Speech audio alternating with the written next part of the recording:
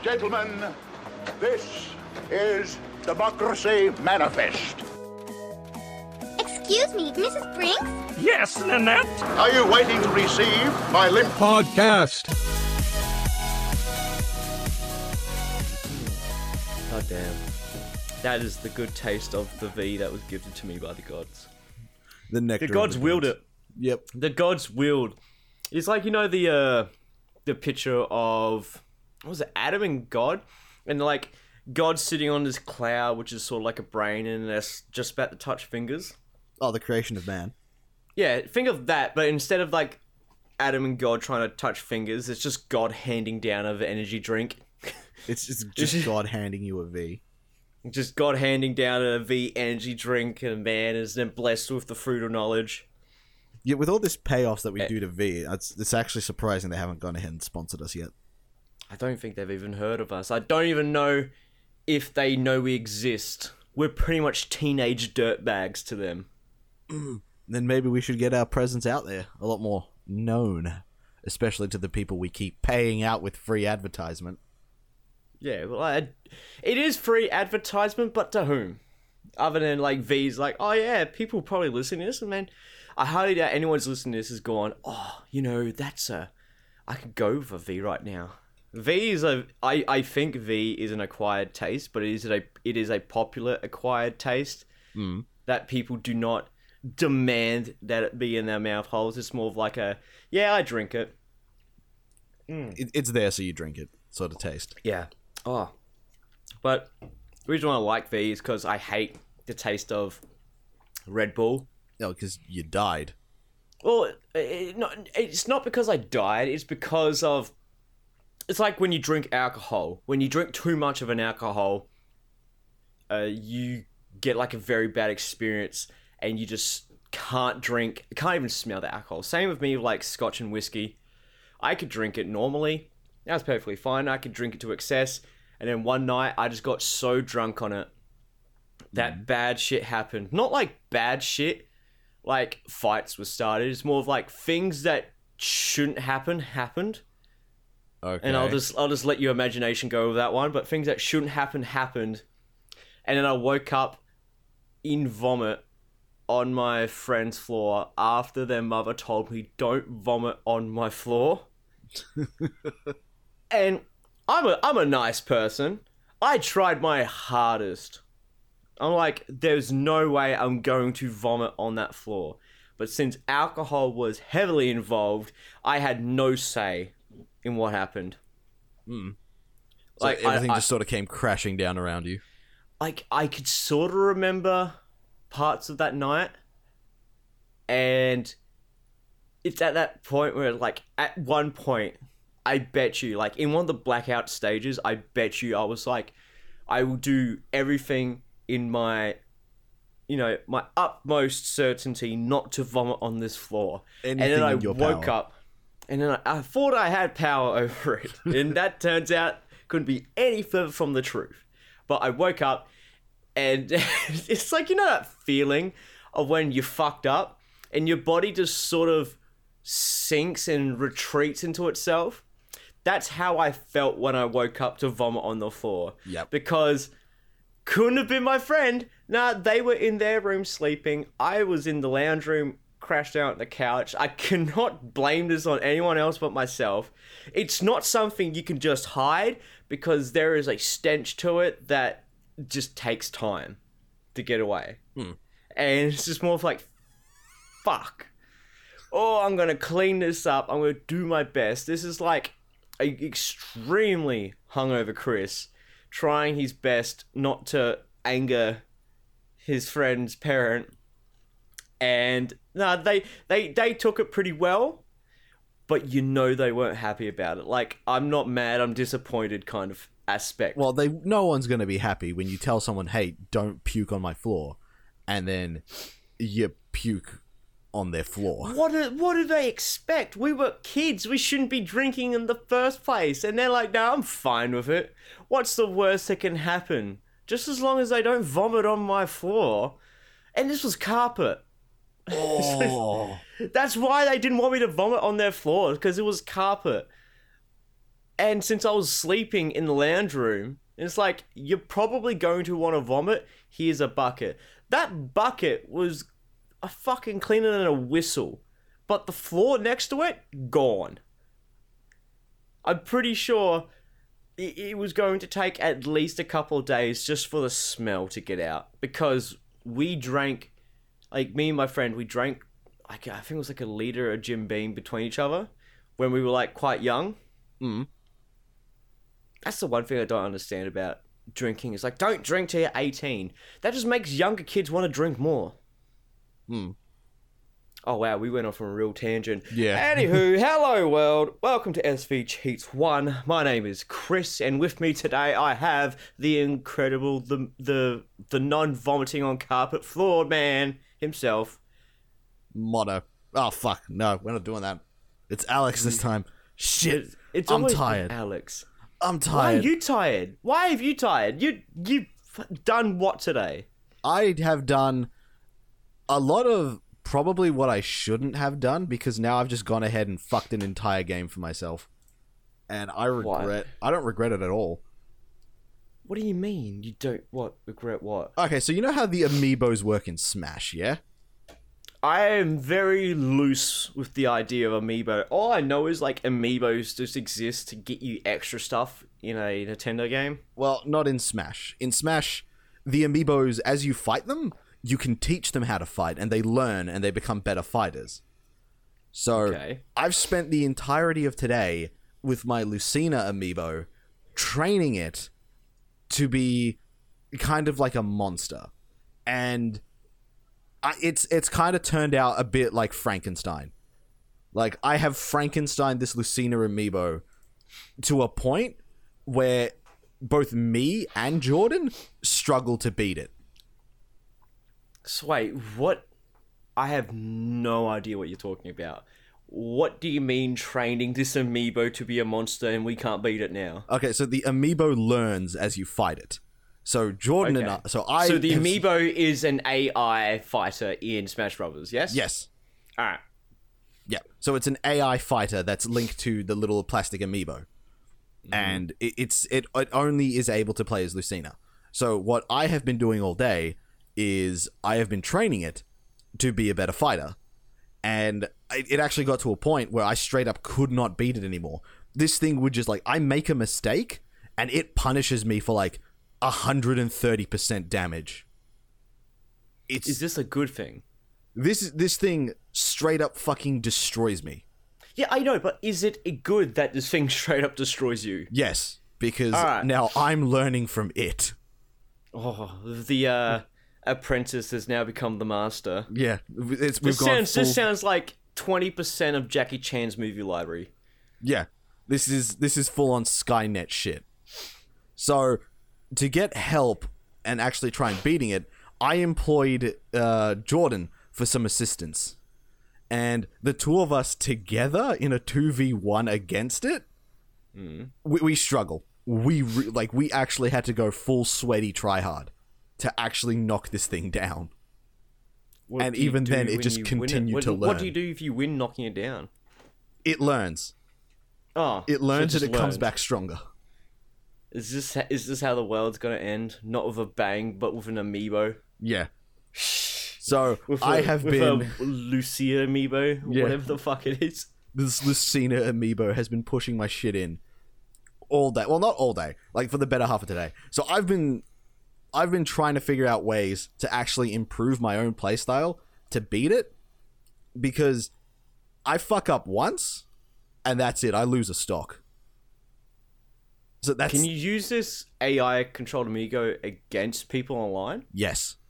I just called it an amigo. Yes, you did.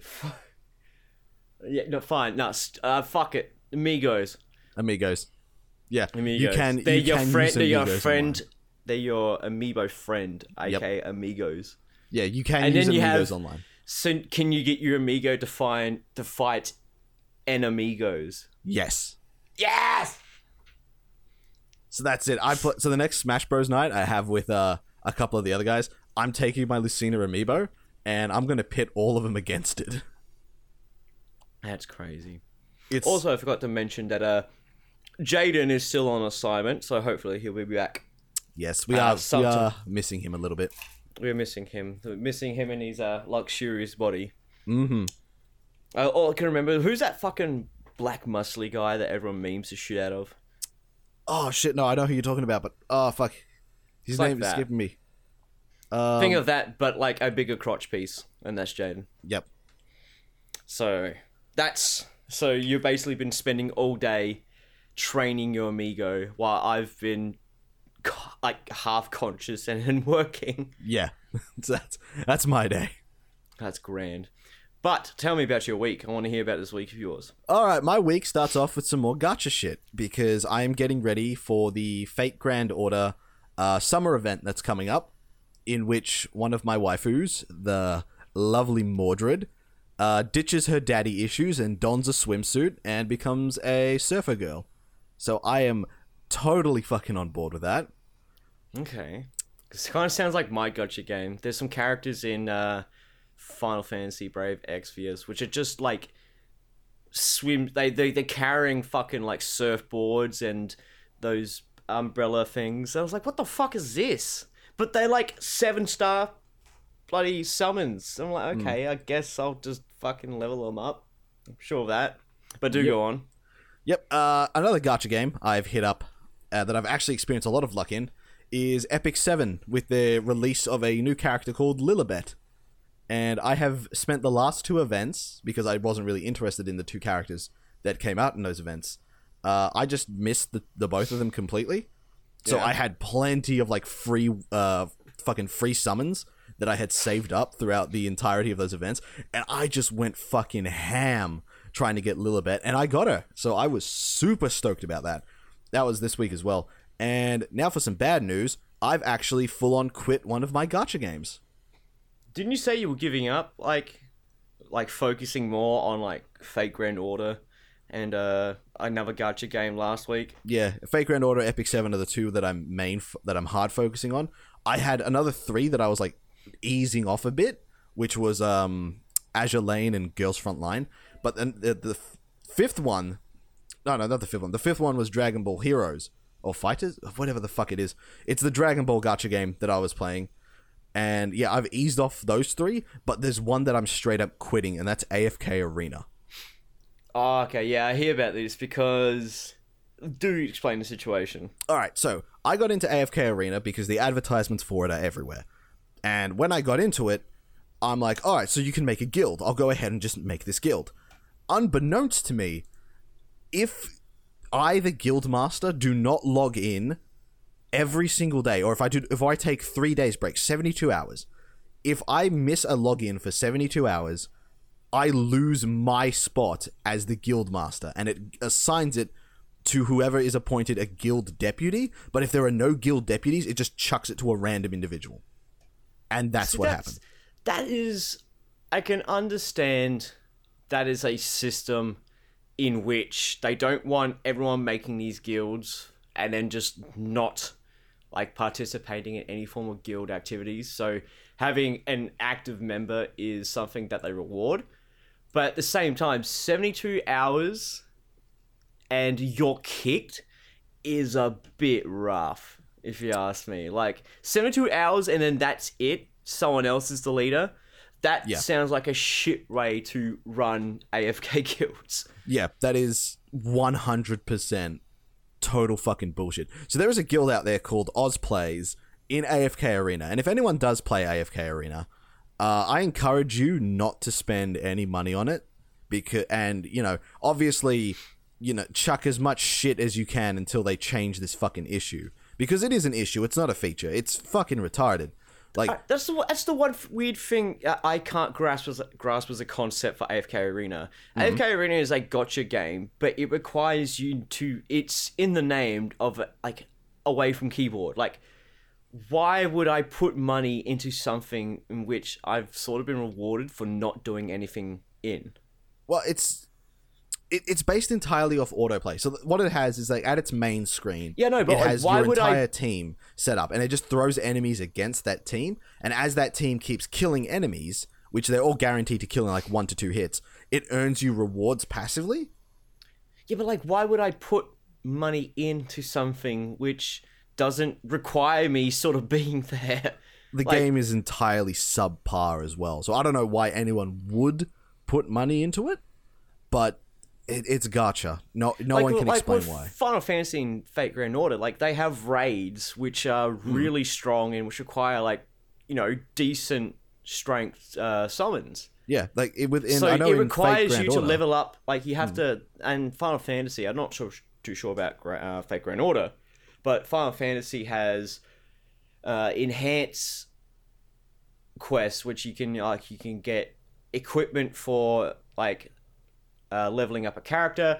You can get do quests that focus on getting experience for characters and shit like that. It actively gets you to be involved in these quests to level up your characters to the highest they can be, and then participate in these large raid quests. But then the only thing I sort of have against that game is to, like, obviously there's a rarity system 1 to 7 in Final Fantasy. You can get all your characters, like, if you have a 7-star character, you can get them up to level 6, but the only way to upgrade them to level 7 is you have to have a double of that character, and then you have to turn that character into a prism, in which then you can use that prism to level up the character to level 7. So, for example, Aerith from Final Fantasy VII, she's a 7-star character, but I can only get her to level 6 because I need a double of Aerith to turn into a prism to get my level 6 Aerith to level 7. Yeah, that's where it differentiates from Fate Grand Order. By the looks of things, there's no other way to level them up to level 7. That is the only way to level 7. So I have so many, like, 7-star characters that are sitting on, 6 stars because I haven't gotten a double of them. Like, it requires you to get a double of that character to eventually to level them up to level 7. Plus, it takes a fuck ton of gil. Yeah. So in Fate Grand Order, when you pull double of a character, so all characters have their ultimate attack, which is called their Noble Phantasm. And if you pull double of a character, you can... There's a part in the upgrades menu where you can burn the second character into the first one to increase the power and the charge of their Noble Phantasm. Okay. So what that'll do is, like, say, take Jeanne d'Arc, for example. Like, her Noble Phantasm implies invincibility, a defense buff, HP recovery per turn, and debuff removal, all on the same hit. The more you overcharge it, the more HP you heal per turn. Okay. Yes, and so that's how it works. So and you unlock more overcharge levels, the more Jeanne d'Arcs you burn into Jeanne d'Arc's Noble Phantasm.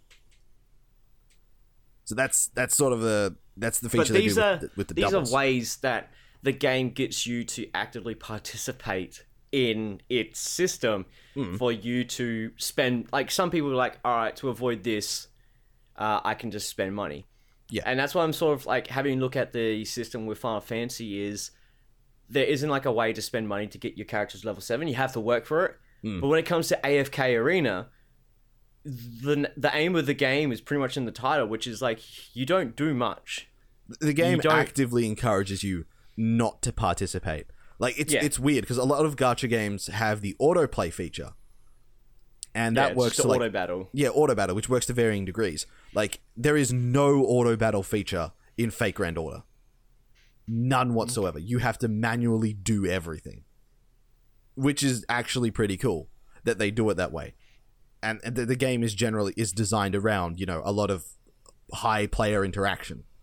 Well, Final Fantasy has that auto battle feature, but it's not auto battle to the degree of which the AI will use your abilities. It's quite literally just, hey, look, your character's just going to auto attack the enemy. For you to use their abilities and stuff, you actually have to do it yourself. And that I can understand. But, like, when you get to, like, right now I'm going through the campaign, and I've got a lot of, like, high-end characters. So me manually having to do the battle stuff with, like, level 3 or, like, in the range, like, Final Fantasy has difficulty levels ranging from, like, 0 to, like, the highest I've seen is 150. I think it's 150 or 110, one of the two. but like my characters can do like level 60 difficulty dungeons pretty easy, but I'm getting through the campaign, which is like a difficulty of like 5. So I just use the auto battle feature. Like my purely like mage only characters are able to auto attack the enemies and kill them quicker than and more efficiently than me using magic. So that's the kind of difficulty I'm dealing with. So that's what I like about having an auto battle feature, just to skip through battles. Yeah. Epic 7 has a similar auto battle feature where, like, because it's set up like a dungeon crawler, you just hit auto battle and, like, your characters will move along the dungeon path and they'll chuck out all of their abilities, their skills, their whatever. They don't give a shit. They'll just they'll throw everything in the kitchen sink at them. That's how that auto battle feature works. Another interesting auto battle feature is, in Girls Frontline, where instead of auto battling, you can set up a secondary team and assign them to just keep on repeatedly doing a mission over and over and over again for rewards and experience. Okay. And that's how their auto battle feature works. And a really funny one that I encountered with Azure Lane is that you can set up the auto battle feature for Azure Lane, and it gives you a warning telling you that the AI can't judge dodging torpedoes very easily. So what it does is it tells you like, hey, be careful because your ships might get damaged if you don't actually manually do this. And they illustrate that by having one of the ship girls chasing a butterfly as a torpedo is heading right towards her. So it's a little bit of comedy, a little bit of encouragement, but I see what you mean. Yeah, so AFK Arena is just all of that is just an entirely zero interaction system that says if you don't log in every single day, or if you miss 72 hours, you lose your guild. And at this point here, I'm just like, fuck it, you lose control of the guild to a degree. It's like you lose control of the guild. Like I was a pretty good guild master because all I did was like I opened up the raid as soon as it like fucking appeared. That's what I did. I opened the raid as soon as it appeared. I opened the fucking, I just did that shit. I was talking to people in the guild. I don't log in for 72 hours because for 24 of those hours, TPG decided to make me its bottom bitch. So... Yeah, but you also got to remember these games are meant to be run on mobile. Yeah. Well, and you're using a PC. I'm using an emulator, yeah. Because my mobile is a heap of shit. I play Final Fantasy on my mobile because, I take that shit with me anyway, pretty much, so I can just do shit on the fly. I've got way too many handheld console stuff, but we'll get into that later. Yes. So, other than these gacha games, how else has your week been? My week has been actually being the bottom bitch for a different company other than TPG this time, and that is, are you familiar with a anti-cheat system called Easy Anti-Cheat? It does sound familiar. What games do they run on? They run Apex Legends, Fortnite, Battlefleet Gothic Armada 2, Dragon Ball FighterZ, and Naruto Shinobi Striker. See, if those last three sound really obscure... yes, I've seen this before, yes. Yeah, if those last three sound really obscure, that's because those three are the ones I'm having trouble with. So, here's a little something I figured out. Easy Anti-Cheat doesn't like Windows 10 security and itself. Itself. So they got some strong names behind them. They got Bandai Namco, Crytek, Paradox Interactive. What else is like Frostkeep? Odd though that they'd actually throw their weight behind a system that adamantly, like the developers of whom adamantly refuse to fix an update when issues arise. To fix an update? Yes. What's going on here? Well, here's a little special thing. So, we're going to go back to the first time I had an issue with Easy Anti-Cheat, and that was with Naruto Shinobi Striker. As soon as I purchased Naruto Shinobi Striker, the first time I loaded up the game, everything was fine, hunky-dory, Bob's your uncle, it was great. I close the game, I go to bed, I open the game again the next day. I played it for about 7 hours straight, so I'm well past the refund limit. I open up the game again, I try to sign in, the game gets stuck in a loading loop. All it'll do is it'll load up easy anti-cheat, close, and then load up easy anti-cheat again. So after about 3 hours of Googling what the fuck this was... I've got something real fucking funny to discuss once you've done this. Go on. Yeah, so after I was done looking around for 3 hours trying to figure out what the fuck was going on, I asked Steam for a refund, to which they promptly said, no, go fuck yourself, we can't find anything wrong with the game. And I'm like, this game keeps crashing on launch, what am I supposed to do? I found out that I have to go into my computer services in the task manager, go down to cryptographic services, which is one of Windows 10's security systems, and disable it so that easy anti-cheat would successfully load itself. Okay, that sounds fucking tedious. It's tedious, it's fucking boring as shit, and I have not put a single hour into Shinobi Striker after that. Because fuck that for a joke. But Next knowing game this, knowing this, we're in Australia. Steam has a lot laxer laws on refund policies because we're in Australia. So Good old maybe ACCC you took want him to to court. keep pushing Steam about that. Like, hey, your shit ain't working. Give me my money back. Yeah. Because just because they said nah, fuck yourself, just be like, well, we have the ACCC. You delivered a terrible fucking product that doesn't seem to work. I want my money back. Yep. I probably might push them in the future if the issues continue. But I know the issues will continue because after browsing some forums, I found out that Easy Anti-Cheat adamantly refuses to update its programs or it's anything really to sort of account for these errors and bugs that appear. As soon as they literally set and forget.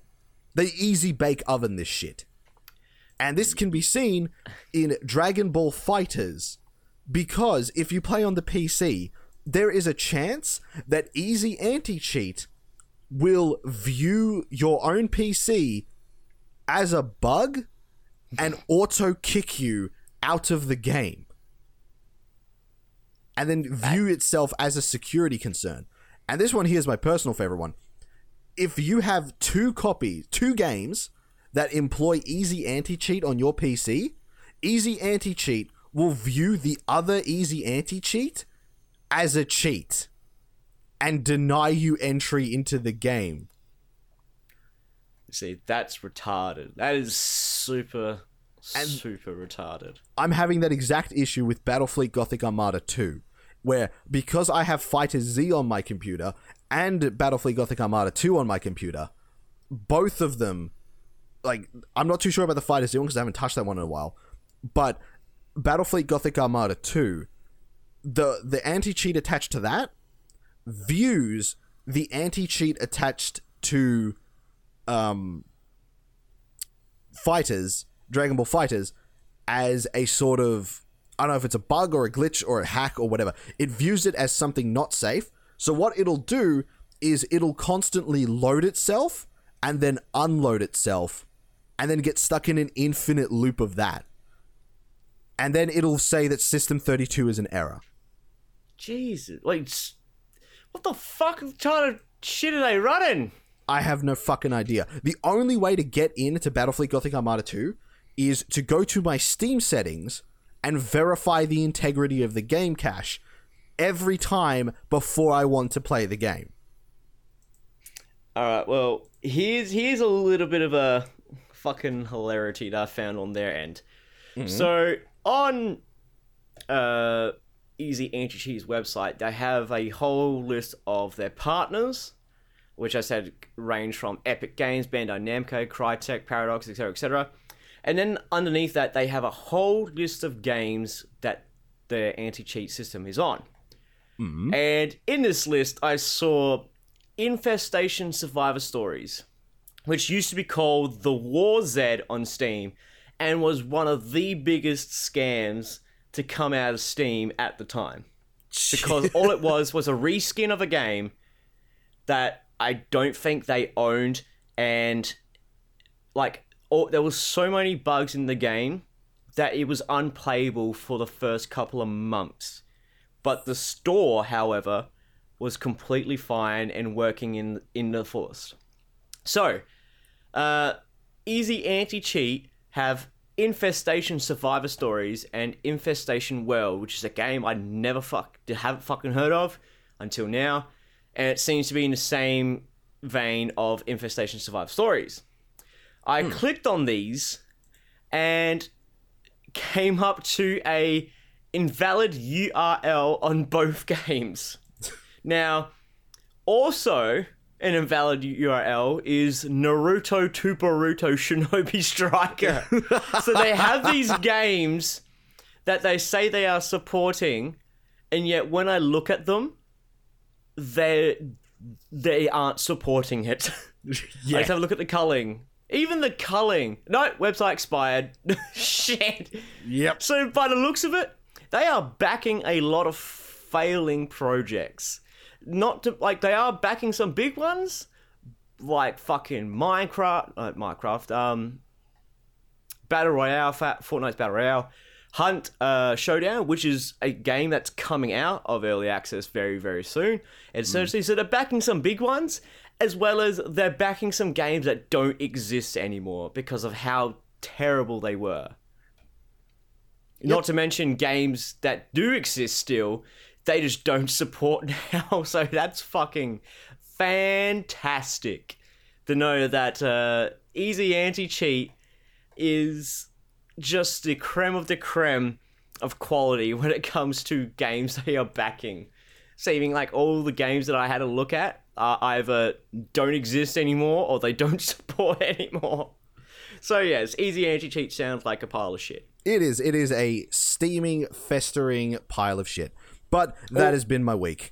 Just amiibo training for today, and quitting a gacha, prepping for my other gachas, and dealing with the bullshit that is Easy Anti-Cheat. So how's your past week been?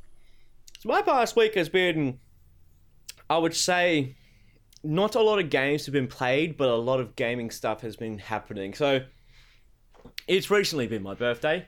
Happy birthday to me. Thank you very much. But I got some cash for my birthday, and just randomly on my phone when I was browsing Facebook, I saw an ad for someone selling a Wii U, and I'm like, I would like to have a Wii U, not because of its library, it's because of what I can do with it. Because once upon a time, I used to mod consoles and sell them.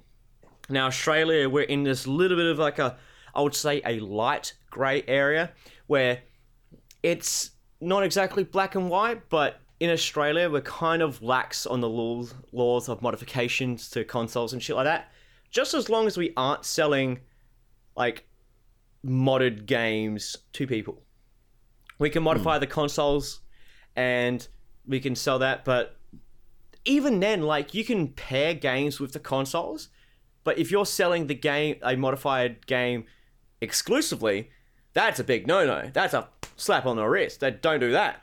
But for some reason, like, it's very unclear as, hey, you can't sell pirated games, but you can sell those pirated games as long as they're bundled with a modified console. And I'm just like, okay. And I had people fucking come at me left, right, and center, say this, and this.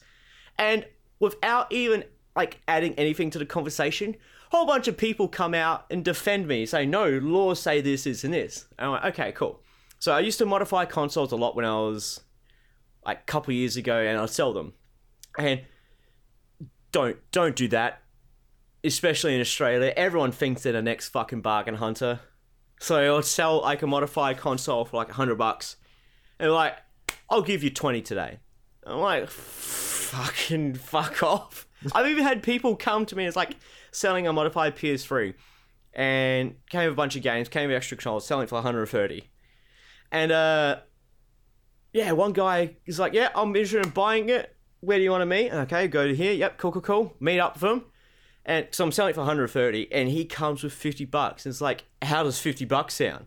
I went, sounds like you didn't come here to buy a PlayStation 3.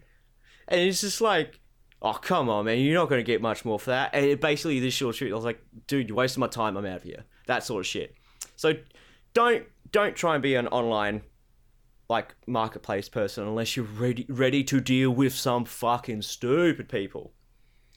Yeah. But So I used to modify consoles, and then basically I just gave up modifying consoles for sale and just started modifying for me. So I've got like a modded PS3, modded Vita, modded 3DS. The one things I don't have is modded Wii and a modded 360. I've got a Xbox console right behind me, actually, that I found on the side of the road, and it works.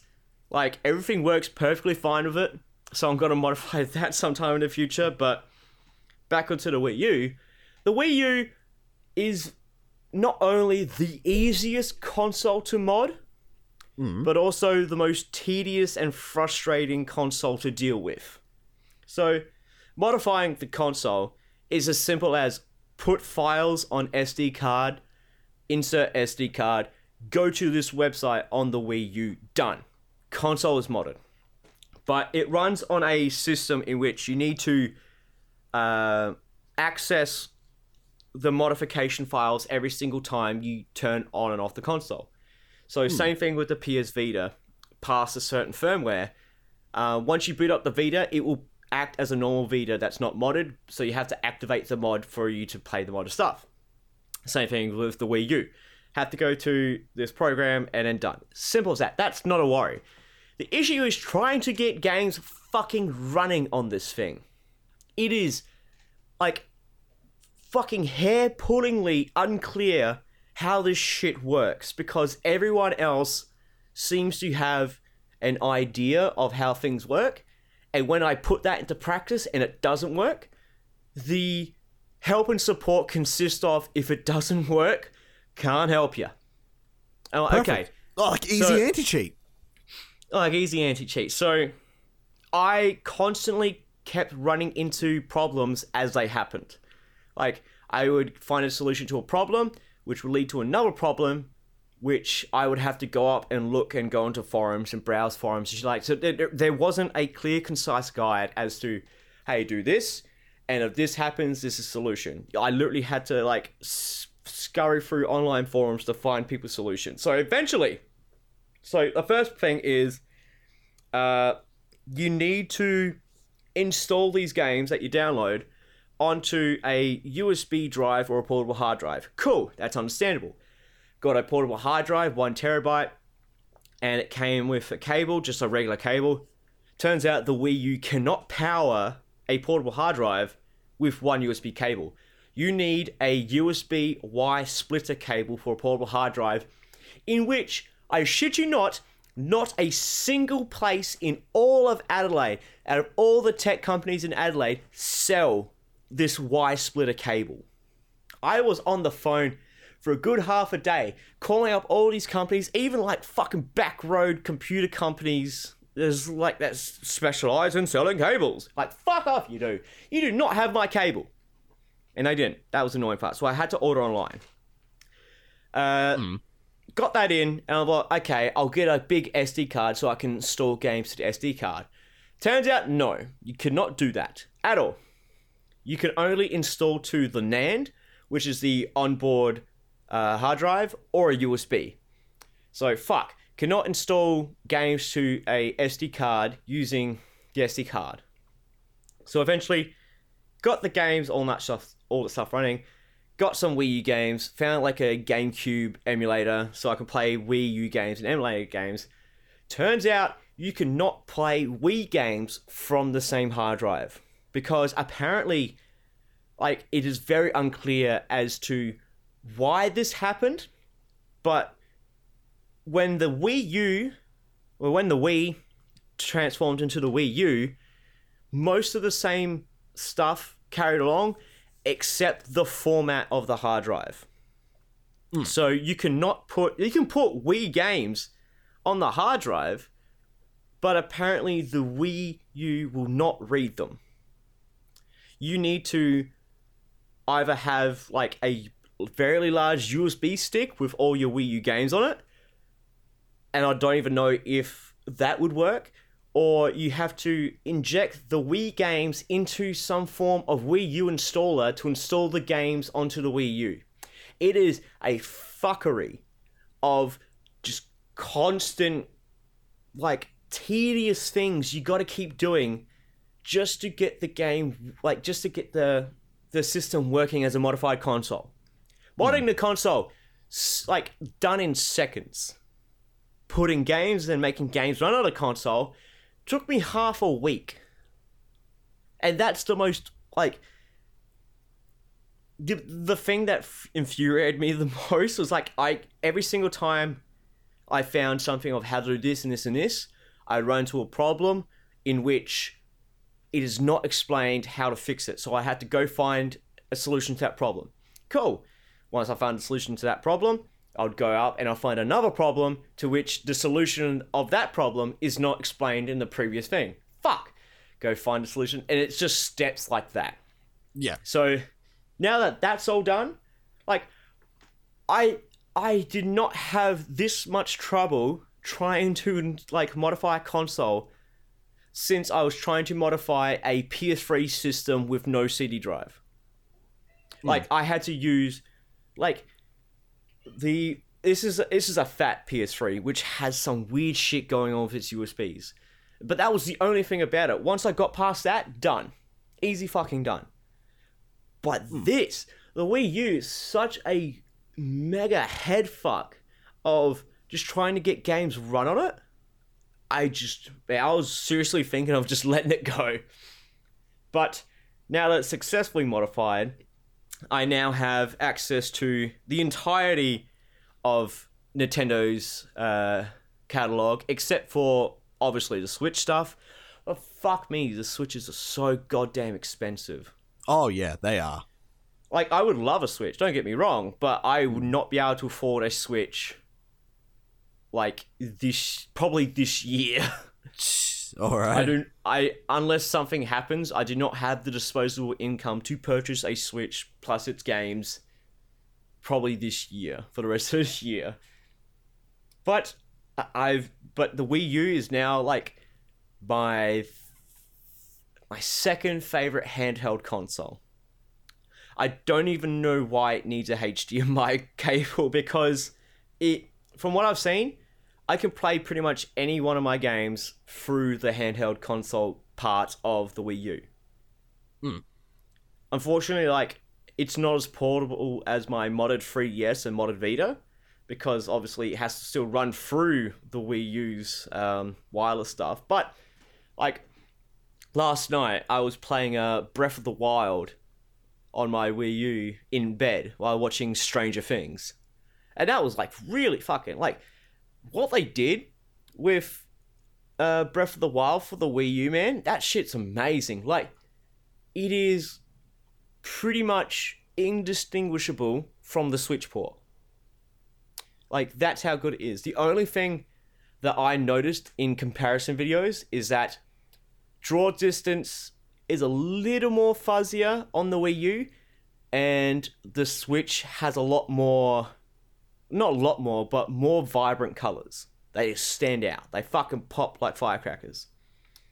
But that's understandable because, like, the Wii U screen isn't exactly the grandest of portable screens. But hey, I get to play my Bayonetta 2, which is pretty fun. Get to play, like, all the games that I like playing on the GameCube. So, like, the original Resident Evil series. That's where Resident Evil 4 was originally released. So, like, the GameCube was originally the original releases for Resident Evil 1 Remake, Resident Evil 0, and Resident Evil 4. To the point where fucking Shinji Mikami is like, hey, if Resident Evil 4 comes out on any other console other than the GameCube, I will fucking decapitate myself. He said that. Him, not me, he said that. I said that referring to what he said. I know, but, well. And he's like, I will fucking decapitate myself. Oh my god, Dante, what are you doing? I will decapitate myself if this ever happened. Now, Resident Evil 4 is the most ported game in the world. And the man is still breathing. Everyone is cracking jokes about, oh, Skyrim's on everything. Skyrim's is on 7 different consoles. Resident Evil 4 is on 12 different consoles. Including the toaster oven. I probably.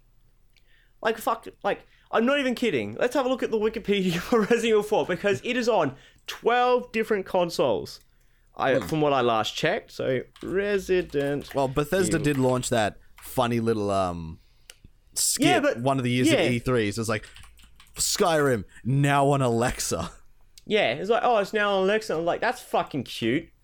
Like Resident Evil 4 is running on a phone. So where are the platforms? Yeah, but at the same time, fucking Fortnite and PUBG run on phones. So there's that. So the Elder Scrolls V Skyrim has been released on Microsoft Windows, PlayStation 3, PlayStation 4, Xbox 360, Xbox One, and Nintendo Switch. Cool? Right. Yep. Resident Evil 4 released on the GameCube, PlayStation 2, Windows, Wii, iOS, Zeebo, PlayStation 3, Xbox 360, the Android, PlayStation 4, Xbox One, and Nintendo Switch. Excuse me a second. What the fuck is a Zeebo? We're about to find out. Zeebo is... What the fuck is that? Swear to God. It's a 3G-enabled entertainment and education system from Zeebo Incorporated. It enables users to play video games and also connect to the internet, communicate online, and run educational applications. Is it from China? No, it's... it was targeted at developing markets such as Brazil and Mexico. Okay, that's a new one. I don't want to know. When did it come out? No, where was it made, though? No, where was it targeted? Where was it made? Zeebo Incorporated is an American consumer electronics company. So Okay. So the lifespan is from 2009 to 2011. But Zeebo, Net, and Claro 3G was released in Brazil and Telcel in Mexico. So it's kind of weird. It's by the looks of it, it's manufactured in America, but only for the markets in Brazil and Mexico. But it's like an entertainment unit, but it's got Resident Evil 4 on it. Like, I can see some games being translated to, what the fuck is that controller? I'm gonna link up this controller while we talk, but I can understand like what game, like it being educational, just like House of the Dead was turned into Type of the Dead. Okay, yeah. But I don't see how that can relate to Resident Evil 4. Motherfucker, did you just post like a plastic boomerang? It is called the Boomerang, official Boomerang controller. You sure this wasn't marketed like Australians? Oh, this thing costs $205 US. Fuck off. That's probably why it failed. But yes, so Resident Evil 4 was ported to that thing. That thing. That's a fucking boomerang with a D-pad on it. 4, 5, 6, 7, 8, 9, 10. Yeah, 12 versus 1, 2, 3, 4, 5, 6. 12 versus 6. Y'all motherfuckers making joke that they put Skyrim and everything? Nah, you ain't got shit on Resident Evil 4. Your game hasn't been ported to shit unless it's on the Zemo Boomerang. Exactly. Like, if you haven't been on the Zemo Boomerang, you haven't been anywhere at all. Is it Zemo or Zebo? Zebo. Zebo. Or Zebu. No, it's Bo. It's Bo? Zeebo. Zebo. Zebo. Like gazebo. Zebo. But yes.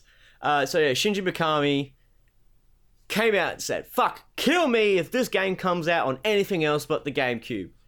And I kind of want to kill him now with the Zebo Boomerang. No, don't kill him. I want him to fucking finish Tokyo Wire game, whatever that game is. That thing looks interesting. Oh, yeah, right. Yes. That was one at E3 with the lady that must be protected. Yes, the lady that must be protected. But pretty much that has been what I've been focusing on for the past, I'd say, half a week. I've been playing very little of the games that I bought on the Steam sale. So I got like South Park Fractured But Whole and Stick of Truth. I got Shining Resonance Refrain. Mm-hmm. Looks pretty interesting. Kind of plays like a Tales of games, but it's not bad. And I've been trying to get back into Hunt Showdown, which gets out of early access very soon. So it is a game that I as soon as I saw this game go on, like, up for sale, me and a mutual friend, Josh, we bought the game for, like, I think it was like $40. And it was so unplayable. Like, it wasn't even, like, they called it early access. It didn't even feel like code was finished. That's how unplayable it was. Jesus. So instead of getting a refund, I forgot it existed. And I'm glad I didn't get a refund because they have put so much work and polish into that game. And the fact that it's actually coming out of early access is, as sad as it is for a gaming market, is commendable. Like, the fact that a game is getting out of early access is something that's, like, good fucking, like, gold clap. But the fact that is a thing that we have to applaud something like that is fucking just very telling of what the game industry is like these days. Yeah. So that's pretty much been 1 week. Hunt Showdown. Not a lot I can say about that. It is pretty much just a hunter, like a PvPvE game. You fight. You basically have to go and main aim of the game is you need to put a demon back in its place. But Okay. you need to go around and find clues as to where this demon is first by finding, like, nests around, and then you have to, once you find a certain amount of nests, it's like location is revealed.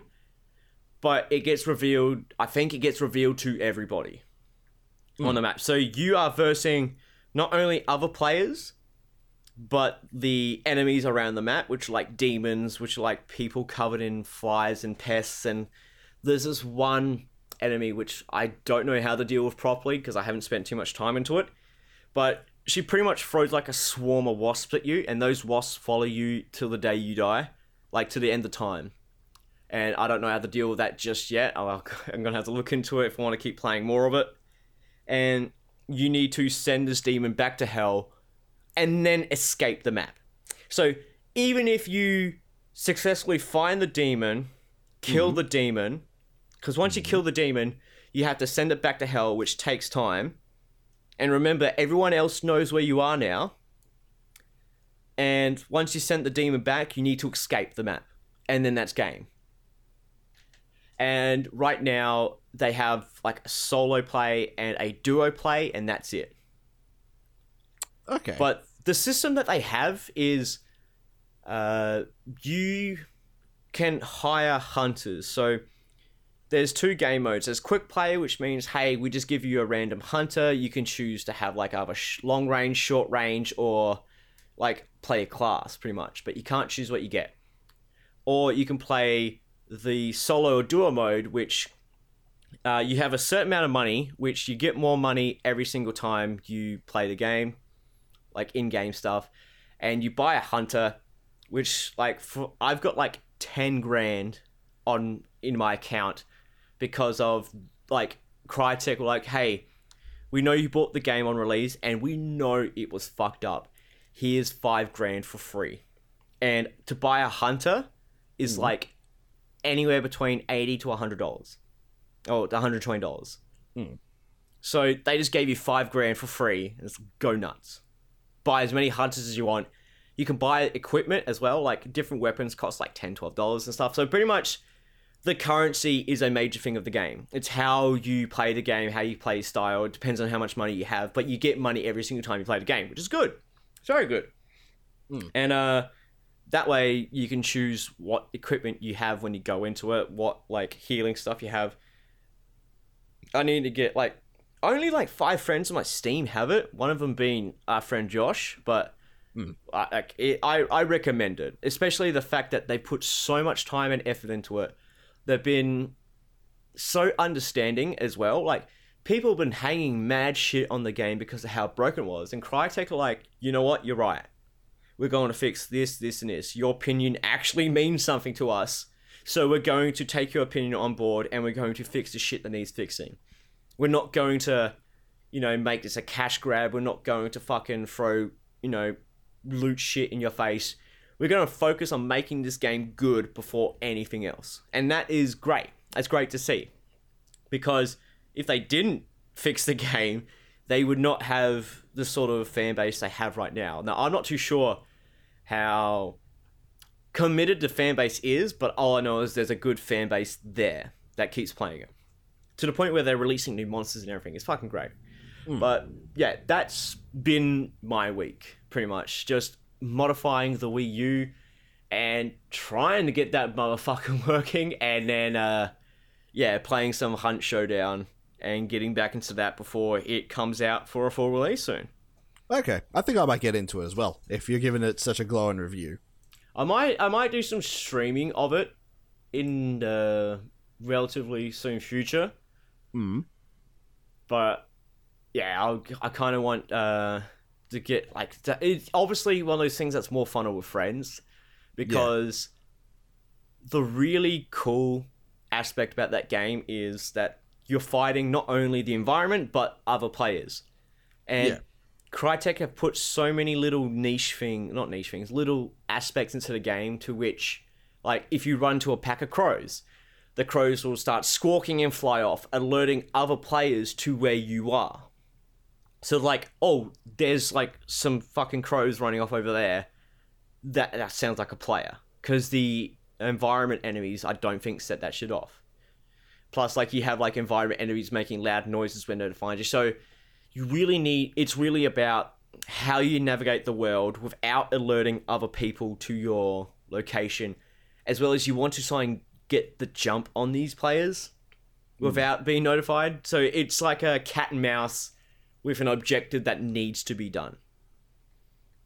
And especially when you have, like, once you've killed the demon, that location is known to every other remaining survivor on the map. So people will be coming after you.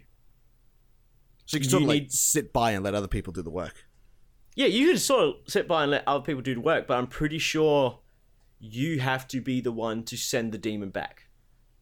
So you can, like, if I was sending the demon back, the location gets alerted to everyone, and then everyone comes and tries to kill me, so then they can banish the demon and get the rewards for it. But they still need to escape, I'm pretty sure.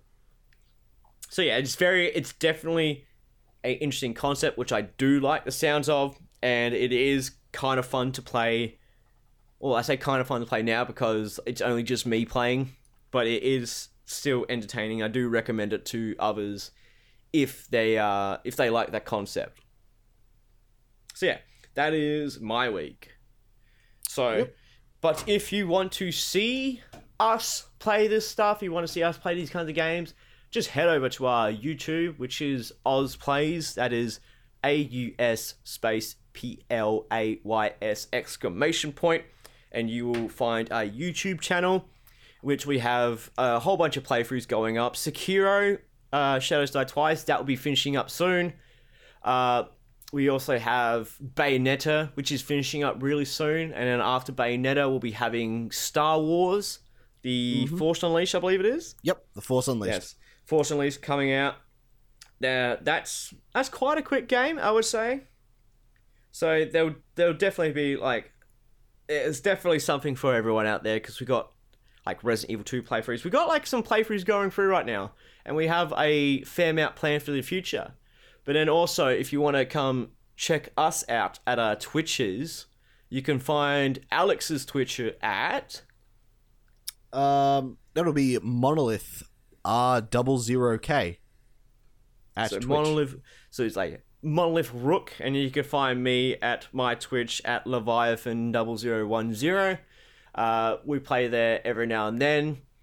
I'm usually streaming Doom, like Doom practice runs. I haven't played Doom this week at all, so there's been no progress on my Ultra Nightmare run because I've been quite busy with everything else, but that will be continuing very soon and probably be continuing on stream. And you probably might even see me and Mono stream some Hunt Showdown on our Twitches in the near future. Have a little Hunt Showdown collab together. But if gacha is what takes your interest, then I regularly stream my Fate Grand Order runs through my gacha. I think I might start streaming some Epic 7 runs as well, just to sort of help me get through those. I stream gacha, so it makes it a little less boring. So just come on, say hi. Always valued a little bit of extra, chat. makes it through there. On Wednesdays, though, I do stream Warframe. So if you're interested in Warframe and you just want to maybe... You can even just join in if you want to play a couple of games. You're more than welcome to join in. You can join me on Warframe Wednesdays. Warframe Wednesdays. Rolls off the tongue well. Yep. But now I believe it's time to get into some news in which we do have some interesting stories, mind you. First off, starting with, I would say, the joke of the week. Oh, perfect. Do tell. So I am going to call this the joke of the week. If I could pull up my bulletin notes. So, Google Stadia has released a bit of new information. Oh boy. So, first of all, they've come out saying, hey, look, so you can join our subscription service. Oh, Dante, calm down. Join our subscription service. It's like $10 a month, in which you get like options of streaming like 4K, etc., etc. There is a 1080p package, which they haven't announced any pricing about it yet, but it has been announced and they're just figuring out the works of that.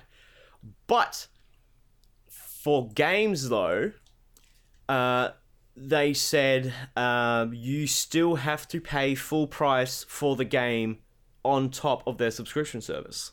Oh shit, what? Yes. So they've come out and said, hey, yeah, why would the games be cheaper? Why do you think the games would be cheaper if you bought it on a subscription service? Which is, like, I can understand that everyone had this idea of them being a sort of Netflix game stream service. At the same time, they never came out with that information saying we are a Netflix subscription-based streaming service. They just said they're a streaming service. Yeah, But I feel the problem with those people is they didn't ask themselves the question beforehand, and the question beforehand should have been, how can they nickel and dime us for every cent that we're worth, instead of sitting there and going, oh, this sounds pretty interesting. I wonder how they can be fair and equal about this. So No. there is two things that is hilarious with this. Like, it's the most out of touch I think they've been, like Google. But they've come out and said, hey, look, you will still be paying full price for these games, even though you don't technically own these games. There is nothing on your side that is your game. You pay for the privilege to run this game on our service. You don't actually buy the game. And then you also pay for the service. Yeah, you have to pay for the service on top of that. So you buy the privilege to play the game, not exactly. And then you can go on about saying like, hey, look, technically, games that we buy digitally are ours. It's like some sort of licensing thing. But with services like Steam and shit like that, you are physically downloading that game. The files are on your computer. You have somewhat of a representation of the game you bought on your computer. Yeah, you're buying a product. You're actually buying something. You're purchasing a product, even though it's all digital. Yeah. But the Doesn't matter that it's files digital. are there. It's still a product, and you paid for and purchased it, so that product is legally yours. Yeah, and there's a whole terms of shit, but like we won't get into that. It's more of like the files are there. So, for example, if Steam goes down, you can, to a degree, still play those games. Wait, hold on a fucking second here. Do you remember? Was it in our E3 podcast? I think it was in our E3 podcast where I said every game is going to go gacha, where you're going to have to pay $100 just to log into your game. You did. I did say that. This is what Stadia is. Oh, Stadia is the gacha. You did call that. I fucking called it. Holy shit. You willed it and it happened. Now people have to... Well, at the same time, I don't see anyone going, this is going to be my go-to thing for games. Yeah, but if if they But make you a are going single to sale. have to pay money to log into your game. Yes, holy shit! I predicted that. Though be it is a one-time fee to log in, but you don't actually have a physical copy. And knowing Google, and this will come into the second part of this article, knowing Google, this shit is going to shut down so quickly. Like, oh yeah. So the main aspect is, hey, so you're streaming games with quote-unquote no lag, but the infrastructure around the world is fucking terrible. So, like, Yeah. who is honestly going to make this their, like, way of gaming? If you do recall previously, in this very podcast, I said that TPG fucked me in the ass for 24 hours straight. Now, is Yes. Google Stadia going to reimburse me those 24 fucking hours I didn't get because I'm paying for their goddamn service? So, like, if you buy the game and they shut down the service, where is your money? Where's your game? Where's your money? go? Where'd your game go? Yeah, you've just fucking... And knowing Google, they shut down fucking so much.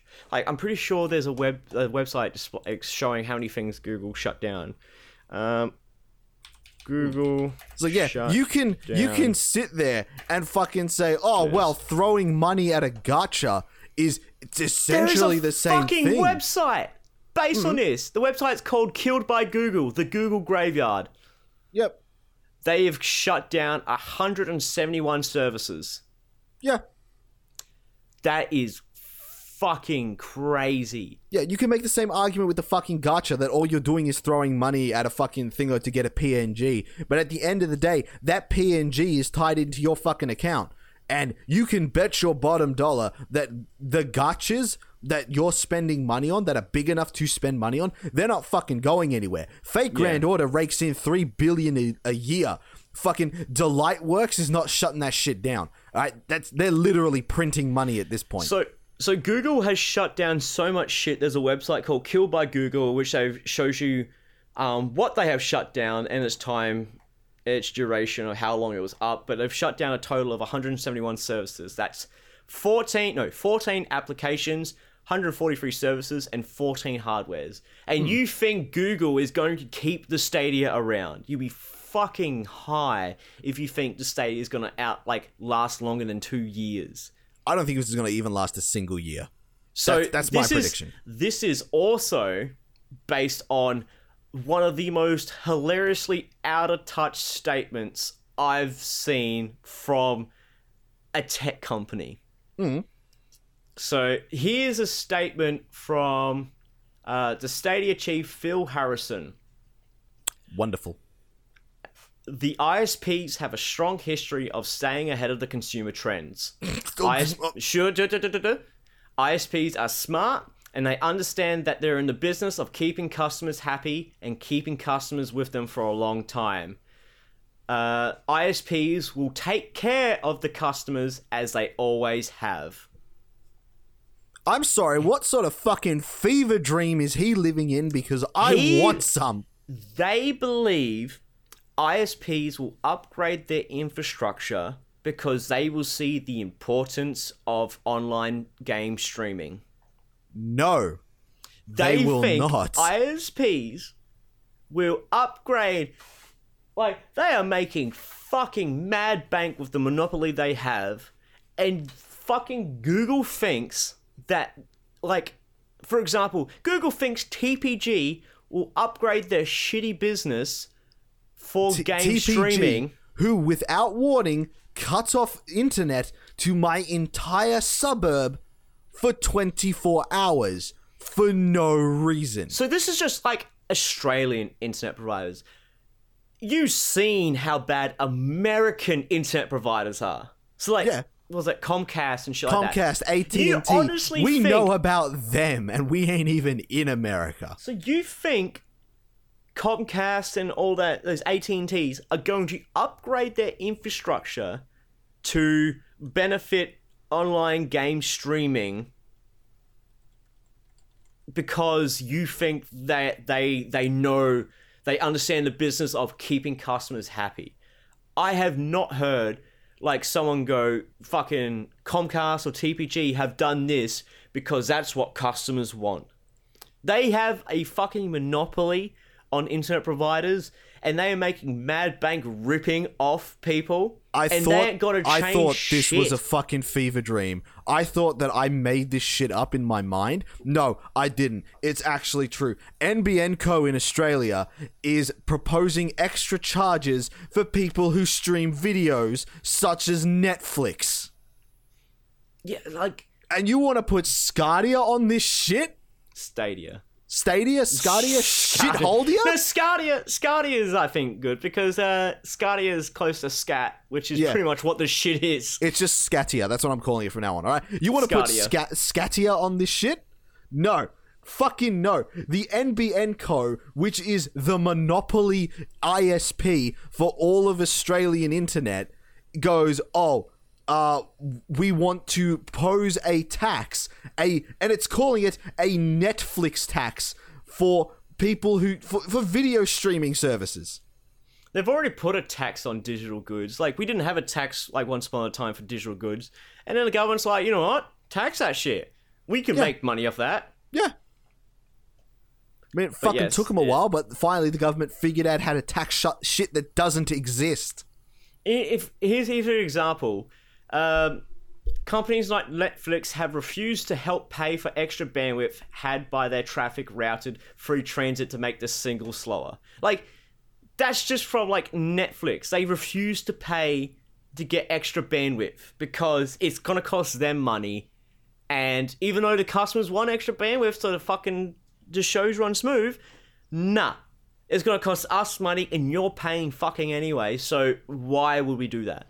So this fucking, what's his name? Phil Harrison, the Stadia chief, is saying, hey, ISPs know what's good for them. They will see how important online game streaming is, and they will upgrade their infrastructure because of such. Like, fuck right off. That, I bet you someone from, like, Comcast or TPG or any of those fucking shitty-ass ISPs saw that and was just laughing their fucking asses off. God, like, who the fuck do you think we are?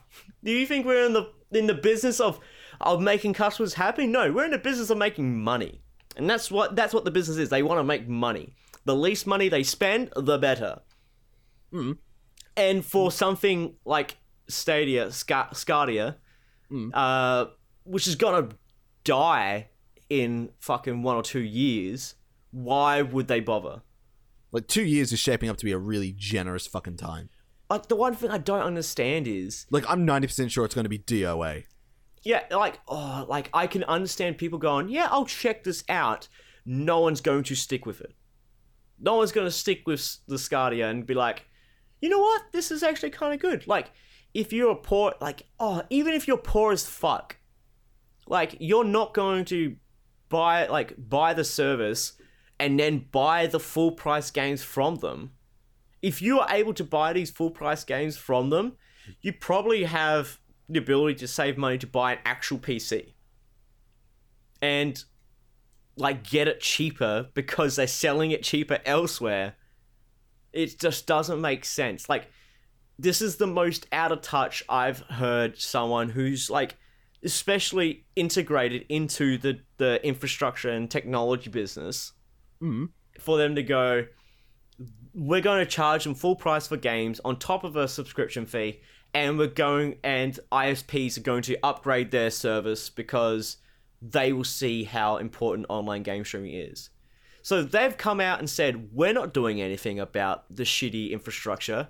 Why would we? That's an ISP thing, and they will do it because they will see how good Scardia is. But this piece of shit is. Just want to call it a piece of shit. Yeah, it's called a piece of shit. Piece of shit. So, I don't know anyone, like, right of mind that would go, this piece of shit is a good idea. Like, everyone I know in gaming either has a console or a PC. PC, like, even like my friends that have PCs that aren't fucking powerful, yeah, but they would much rather a fucking PC that isn't powerful than a service which is bound to fucking disappear and liquidate in like a couple of years' time, losing not only all the games that they bought, but all the money they've spent. Yeah. Because once this shit shuts down, and knowing Google, it's going to shut down. They're going to have no games for it to show and empty pockets because of such. Yep. It's like, I predicted it. I predicted it back at E3. All your games are going to be gacha now. $125 just to fucking log in. That's what it's shaping up to be. So I hope you're happy, fucking gamers. This is what you've earned. This is what you've done. This is all on you. Not to mention, like, we're not talking about data caps yet.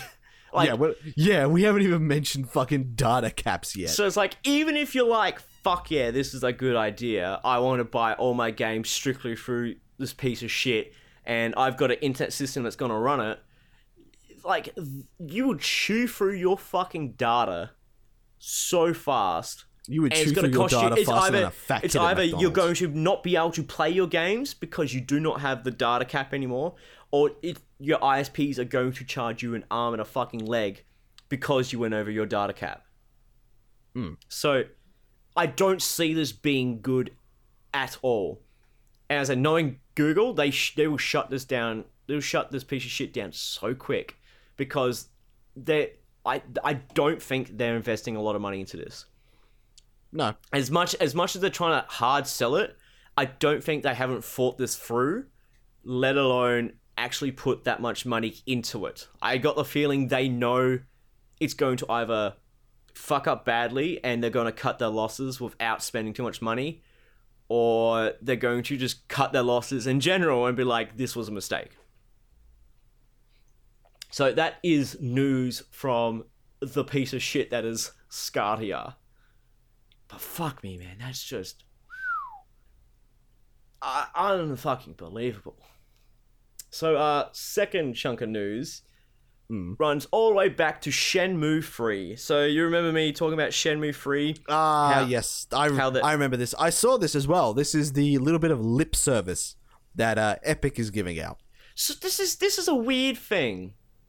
Because, so I'll just go over the title of the article, is that Epic Games will pay for Shenmue 3's refunders for Kickstarter backers. So, the one thing that I'm just like, okay, this is a bit weird, is Epic is paying for the refunds, not the fucking, the publisher or the developers behind it. Epic are going to pay for the refunds. And by the sounds of it, they're paying for the refunds on top of the money they're giving them. So they're not taking the money out of what they're giving them. It kind of sounds like that they're putting it on top. So here's the statement that Sweeney made on Twitter. Why the fuck is Twitter now like fucking grounds for making statements? Because it's the most brain dead and easiest way to make a fucking statement. You just write shit out, you hit post, you throw a couple of hashtags, and anyone who gives a fuck sees it. And even the people who don't still see it. So this is what they've said.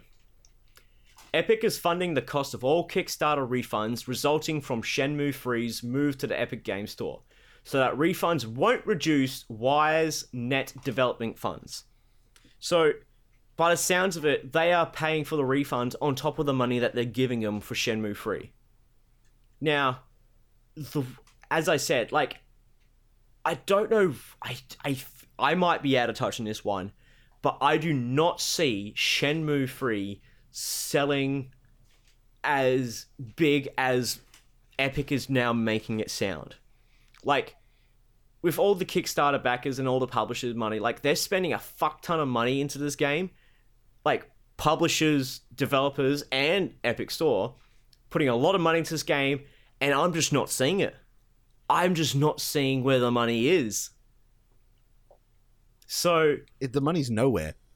Yeah, but, like, so much money has gone into this game, and I haven't, like, there's almost... I feel like there's almost no difference between their Kickstarter video and the video they released at the PC Gamer E3 conference. Like, fidelity-wise.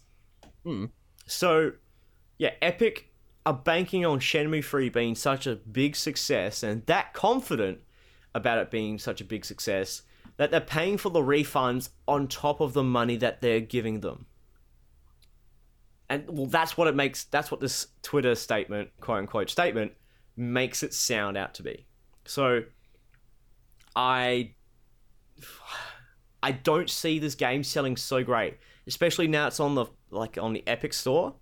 I don't see it selling even. I think it's going to sell even worse now that Epic game is on the Epic Store, because like companies have come out and said, yeah, we've made this game Epic exclusive, but we've made the money back.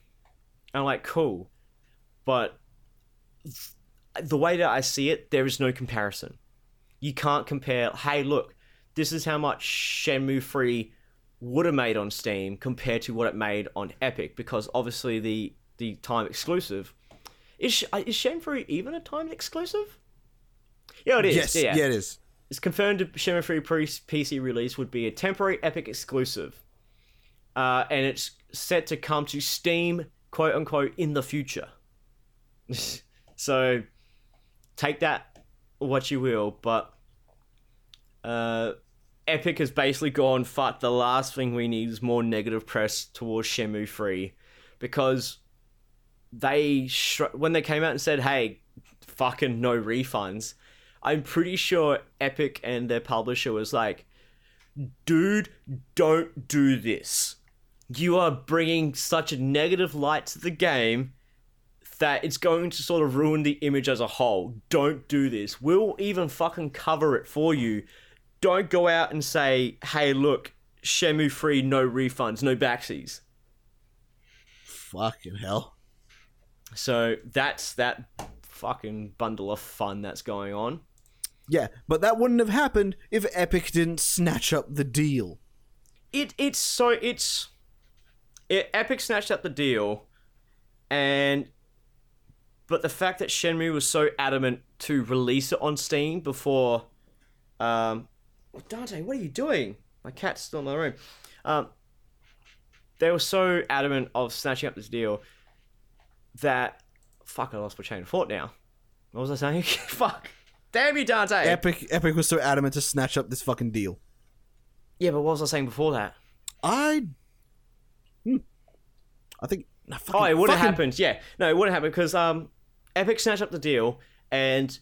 Shenmue came out and said, we're going to release it on Steam and GOG and shit like that. Mm-hmm. And just without any transparency, came out and said, by the way, Epic exclusive. No transparency. It just happened. And especially with the negative light that's been paid around the Epic Store because of their exclusivity snatching situation, everyone's like, fuck this, I wanted a Steam key, give me my Steam key. And they're like, well, no refunds. And I'm pretty sure Epic just assumed that they would give refunds back. Oh my god, what the fuck is... Alright. Dante is at my feet, adamantly attacking a pizza box. Dante's my cat, by the way. Yeah. So obviously Dante will be our third member for this podcast. As he fucking rustles through my pizza box that I had for dinner. And, yes, the fact that they were so adamant making it for Steam, and now the Epic exclusive just came out of nowhere. It literally came out of nowhere. There was no information saying, hey, look, we're exploring the possibilities of an Epic exclusive. They just came out and said, basically walked out on stage at the PC Gamer conference and went, fuck you! Fuck you! We got money, bitches! And that's how it went, and that's how people took it. That was it. Man, it was almost like I was fucking there. I know, right? But it was literally the developers' fault on this one, just going, like, with the lack of transparency, with the lack of any, what can I put, like, any thought of giving out refunds for those who, like, they did not think about their customers. No. At all. Never. And... why would they? They already have your money. Yeah, but, like, they have everyone's money. They've got everyone's money. So many people are throwing money at this game.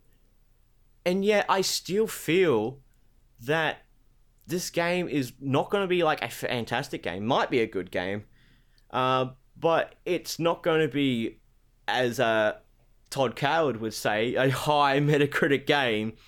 Nor do I think it is the gangbusters sale that Epic believe it will be.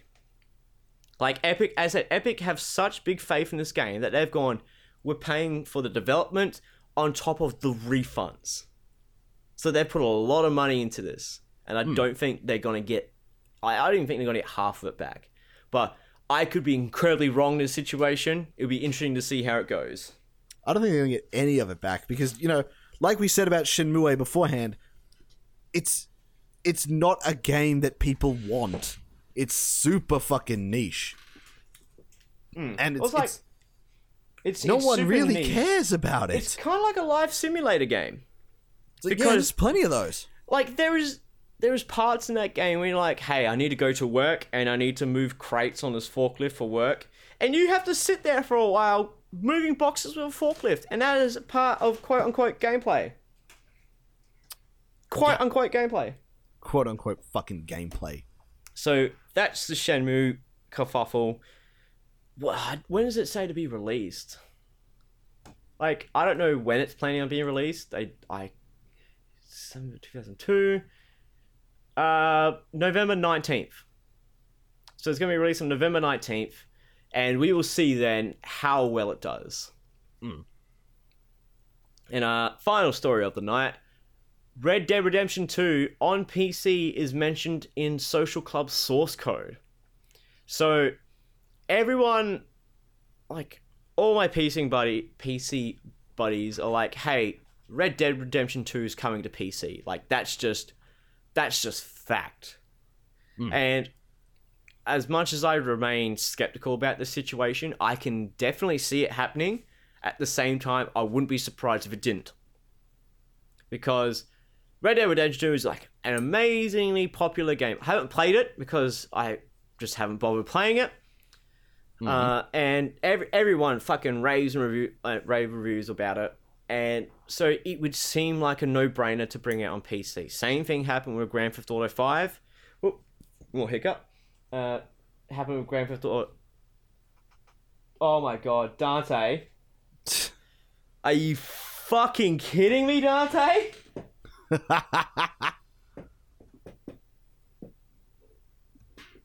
Dante brought a mouse into my room.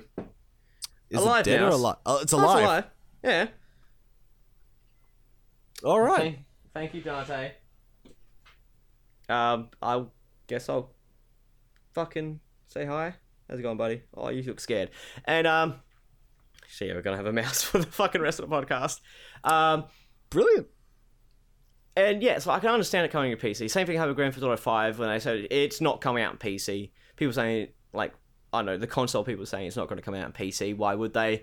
And it became like one of the biggest, highest selling games around. And they released it on PC with even more fucking... Like, it's more money. That's 100% what it is. It's more money. So it seems like a no-brainer to release on PC, but there's been zero information about it ever happening. There's been zero information about PC other than people's speculation. But now here's a little, like, we've got a little tidbit into, just like something came up in the Social Club source code, and all it said was RDR2_PC_accomplishments. So that is pretty much all the information we have on the source code. But at the same time, PC could be fucking anything. Could be player character, could be fucking... It could be anything. But at the same time, we don't know. We won't know until it actually happens. And that's the weirdest part about it. Like Rockstar can revive the hype for this game just by saying, hey, we do consider putting this out on PC. And then people will fucking get, like, straight up frothing at the mouth like a mutt dog about the whole situation and get people playing the game again. Even, like, I would understand if Rockstar came out saying, hey, we're going to release Red Dead Redemption 2 on PC. And that would go to all the people who have it on console and PCs, be like, fuck yeah. Like, I'm going to go play some Red Dead Redemption 2 right now because I remember how good that game was. So I got the feeling if they wanted to, they could boost their console economy by just announcing it for PC, just as a result. Come on, Mousy. Calm down. I have the mouse in my hand. Oh, aren't you nice? Well, Dante is furiously looking for it. I wonder if I put it in my pocket. You're gonna have a pet mouse now that your cat brought you. He didn't bring me a dead one. I mean, he's done that many times before. And I'm an animal lover. I love all animals. Rodents and all. Unless they, like, fucking destroy something of mine. That's probably what Dante was furiously going through my fucking pizza box about. Even though it wasn't there, because I fucking moved the pizza box out of the way, I'm guessing he was looking to it. And then he just brought it back. So, interesting enough.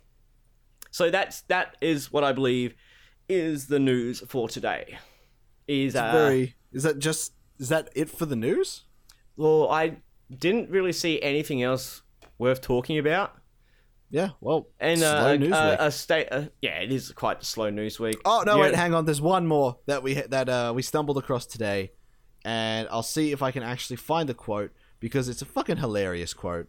Okay. It was by EA. I remember this. I completely forgot about this, and I'm hoping, and I'm guessing that's what they were hoping we all do. Yeah, they were hoping we forgot about it. I can't find the quote, so I'm going to try my best to fucking ad-lib it as best I can. EA, we can't understand why everyone sees us as the bad guys. So, I remember seeing a couple of videos based upon this, and it's... EA, in its entirety, has a bad guy image. Does not mean all the people at EA bad. Like, I'm pretty sure developers, like, work fucking hard on their games, but it's definitely, like, higher-ups, like, project leads and fucking CEOs and shit like that are just fucking it up for everyone at that company. Like, that's how Anthem got fucked. That's how Mass Effect Andromeda got fucked. That's how there's this whole shitty situation with the loot boxes. Like, it's just them pushing that envelope as much as they can, not for the greater good of players, but for greed. Oh, holistically, entirely. They want money. They want money. And they don't care what they have to exploit to get it. And for someone to go, hey, like, let's try and find... EA, we are not bad guys. So let's try and find out who actually said this quote. Because... it was one of the higher-ups at EA. So I've got two articles here. One from IGN and Screen Rant. EA's Matt Bilby. What does Matt Bilby do? He is the EA Vice President of Strategic Growth. So okay, that can be taken two ways: strategic growth of player base or strategic growth of income. Oh, easily income. EA doesn't care for the players. But he revealed how he still struggles with the public perception of EA as just a bunch of bad guys, and how he hopes that EA Originals, the publisher's label for smaller indie games, will help the company reconnect new talent. So it's like, it's got nothing to do with the fact they just laid off a bunch of people, etc., etc. It's got nothing to do that they, created and basically bastardized the entire predatory practice. I want to say bastardized? No, it's more of like a... They created, exploited, weaponized, and abused the predatory practice of codependent gambling on people with addictive personalities and behaviors for solely their own profit, caring not for the damage they were doing. So, yeah, like, as I said, like, I can imagine people on like the lower parts of that company, people who are actually working on projects and doing shit like that. I can imagine those people aren't bad people. They are trying to make a good game. But the rest of the like higher ups and the leads and shit like that, they do not make it a fucking pretty picture for the entire company. Like, especially, like, it's like the saying, like, you're as fast as your slowest member. So, Yep. like, you're only as good as your worst member. So, if fucking EA's up there firing people and, like, sending people over to UK committees to say, oh, they're surprise mechanics. We They're don't not use the loot term... boxes. They're We don't use surprise the term loot mechanics. boxes. And Despite the fact that a tweet came out like 20 minutes earlier about them saying, check out these No new loot boxes. Yeah. Well, it's not. It's just like, hey, no loot boxes in this game. No loot boxes in that game. But we don't call them loot boxes. And that's probably the fucking spin they're doing is. I feel very confident that in the next game that is going to have massive amounts of loot boxes, it's not going to be called loot boxes. It's going to be called surprise something. It's going to be something to avoid the term loot boxes. Like, they created the term loot boxes, and now they've made the term so toxic, they immediately want to distance themselves from it. They don't want anything to do with loot boxes anymore. And you know what? That's fine.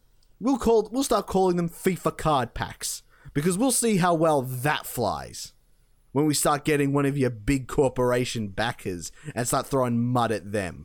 We'll see how quickly FIFA makes you change your tune when we start moneying their name up. You fucking shit kickers. It's really fucking stupid, but yeah, they keep coming out fucking swinging with the most stupidest shit that I feel is only digging a deeper hole for them. Like, as I said, they come out at E3 saying, no loot boxes in this, no loot boxes in that. It's like, okay, cool, the fucking predatory practice that you guys pretty much invented. I don't think they invented it, but they pretty much made it so, like, disgusting, so predatory. And then like, oh, okay, you should be thanking us that we're not fucking preying on your children. We're not doing this shit. And I'm like, okay, fuck you. And then they come out with the video from the UK community going, we don't call them loot boxes, we call them surprise mechanics. And everyone fucking worth their salt is like, are you fucking serious? When have you ever called them surprise mechanics? You keep calling them loot boxes. You popularized or FIFA card packs. You popularized the term loot boxes. I'm pretty sure they invented the term loot boxes. Yeah. But they're and now they boxes come of out loot. saying everyone's calling us the bad guys. We're not bad guys. And it's like, dude, you Man, can see I'd hate to why be people are fucking calling you Loot the Crate bad at the guys. moment. And that has to be like demoralizing for the people who are actually trying their hardest, to make a good game. I was like, yes, they're probably not the bad guys, but it's the higher ups and everyone just ruining it for everybody. Yeah. No, man, I'd be so fucking, like, sweating bullets if I was Loot Crate right now, because they're just, like, one fucking, synonym of being loot box. Yeah. Yeah, they'd be sweating bullets right now with the amount of negative shit that's being thrown around. But, so yeah, it's fucking, I feel it's a travesty towards the lower ups, the fucking lower people, but Yeah. hey, I guess this is a fucking business, trying to play the victim when you've been victimizing everyone else. Oh, yeah, no. I hope EA goes under. It would actually be one of the best things for the games industry if EA went under. Yeah, but EA is a company too big to fail. And that's what the fucking problem is. Like, if EA were to fail, people would bail them out every time. Because people are fucking stupid. You know what it is? But like I said, they're a company too big to fail. Yeah. If they dropped and shit, it would have affect the ecosystem of gaming too great to sort of just pass by. Like, if they were to drop, let's say the fucking EA stocks dropped to $0, there'd be so many more unemployed people. There'd be so many more like companies going under. It would just be like a domino effect of shit just going bad. Yeah. Without a doubt, like, but once the shitstorm passes, we'll all be better for it. Yeah, like, You just need to endure the shitstorm. we can't, like, as I said, it's almost impossible for them to completely eradicate what they are. The only thing you can sort of hope for is that they change, which Fucking, yeah, leopard doesn't change they its are spots. pleasing investors who expect infinite growth. infinite growth. They want is more money unsustainable. year in, year out. Infinite growth is unsustainable. Like, I'm some fucking dumbass that did a goddamn games degree. Like, I'm not no fucking economist, some shit, and even I know infinite growth is unsustainable. It's no matter completely how unsustainable. minute. Because nothing is infinite. Except for EA's greed and human stupidity. And they go hand in hand. But growth is definitely not infinite. So that's just EA in a nutshell, I would say. Yep. So that's the week in news. That is EA the week talked in news. mad shit. Hey, you're a little active, aren't you, little buddy? I still got the mouse in my hand. Yep. Yeah. Yeah. So fucking recap the news. EA talked mad shit. Scardia says, "Hang on, we're nickel and diming you for all that you're worth." What else was there? Yeah. Epic Games says they'll refund your Shenmue. And that's it. That's fucking all the news for this week. I'm waiting for fucking tomorrow. Like, as soon as we're done recording this, tomorrow, all the new shit hits. So we're going to have to cover that in next week's podcast. Yeah, well, that's just how it is. That is how we do the things. Yep. But now we move on to our topic of the night. Ooh. Now, if I could fucking keep putting my thing away. But yes, our topic of tonight is the most hyped game that never released. What is the game you've been so excited for that has been cancelled before your very eyes? Well, back in the days of younger Alex, I was a massive Blizzard fan. I played the living shit out of StarCraft and StarCraft Brood War. The living shit out of it. I was a fucking fan. I was frothing at the bit like a mutt dog every time I would come home from school so I could play nothing but fucking StarCraft. Mm-hmm. And then I got my Xbox at around, I think it was like grade 3 or grade 4. I got my Xbox. And I heard through the grapevine, through those lovely people at EB Games, that there was going to be a StarCraft first-person shooter called StarCraft Ghosts coming out on the original Xbox. And I was fucking hype. A few years later, I completely forget about it until, I think it was about the time I was in high school, I found out the game was cancelled and it's never coming out. Ouch. And then recently, word was dripping through again down the leaky grapevine that Blizzard was investing into another single-player first-person shooter. And everyone's like, is this the revival of StarCraft Ghosts? Some people said, yes, it is. I was getting hype, and then Blizzard canned it. Again. Okay. Yeah, I heard about that. They canned it for... Was it Overwatch 2? Yeah, Overwatch 2. Overwatch and Diablo. Yeah. Diablo Immortal and Overwatch 2. So as you can probably guess right now, I am no longer a fan of Blizzard. Because Blizzard Activision can suck my fucking dick. The only reason I can understand Overwatch 2 existing is because, hey, we fucked up Overwatch 1 beyond repair. Let's start fresh. Oh, it's Overwatch 1 is fucked up, so fucked up beyond repair. Like, we could make an entire series about analyzing every minute part of Overwatch and how immensely it fucks up. Not only from a gameplay standpoint, but from a design standpoint, from a character standpoint, from a writing standpoint, from a continuity standpoint. Like, Overwatch is so fucking terrible that people who play the game, I think it was around season 2 or season 3, that people who were playing the game decided to say, fuck it, we're going to intentionally tank our ranking just so we have someone to play with. Yeah, that is fucking... That's how fucking bad it was. Still is. It still is, actually, because casual queue takes your ranking from ranked queue and matches you accordingly. Yeah, is it like... The only reason I can see Overwatch 2's existence ever happening is because Blizzard have just admitted Overwatch 1 is fucked. Oh, yeah.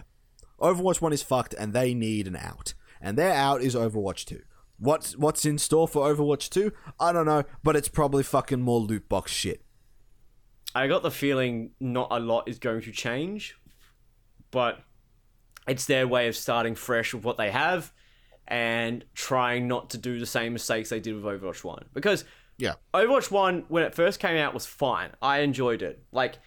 But when I played it, recently, it's become it's less about tactics and more about spam. Oh, the whole game's always been about spam. Not when it started. Each character, their abilities and their ultimate abilities really affected, specific points of a match. Whereas everyone now can just activate their abilities and get nowhere. Yeah. Your abilities almost don't really change an outcome of a fight. It's more of, hey, look, if we just all activate our abilities when they activate their abilities, nothing's going to happen. Or if someone's just activate their ability, there's so much spam and healing in between that nothing happens. Yeah. And it's a battle of attrition of who can push further with the most spam. Yeah. So one of the biggest, and that's where the dive meta came into it. And the dive meta was pretty much the it meta for fucking the entire thing. It didn't go anywhere. It didn't do anything. Whoever was better at diving, whoever was on the attack, whoever could stack up the most ults and then just hit them as hard as they can in as little time as possible, won. To counter this, Blizzard introduced this character called Brigitte. And her entire kit was based around, being anti-dive. She was the one singular character who would break the dive meta. What Blizzard didn't account for is that if you stick her in the dive meta, she breaks it beyond repair. So yeah, she's meant to counter the dive meta, and in fact, she's the best diver. Exactly, because what her ultimate does is in a single area, it gives constantly building armor. It ups her AoE heals that she does for dealing damage, and it also increases her movement speed. Wow, okay. Yeah, and I think it also increases the movement speed of her allies near her. So she pops her ultimate, and then anyone near her just goes on a fucking blitzkrieg push right into the enemy team with constantly stacking armor. And that sounds like people are just unkillable at that point. I think it's stupidly OP if you use a Reinhardt on that one. No, you're supposed to pair her with Reinhardt. Oh, there you go.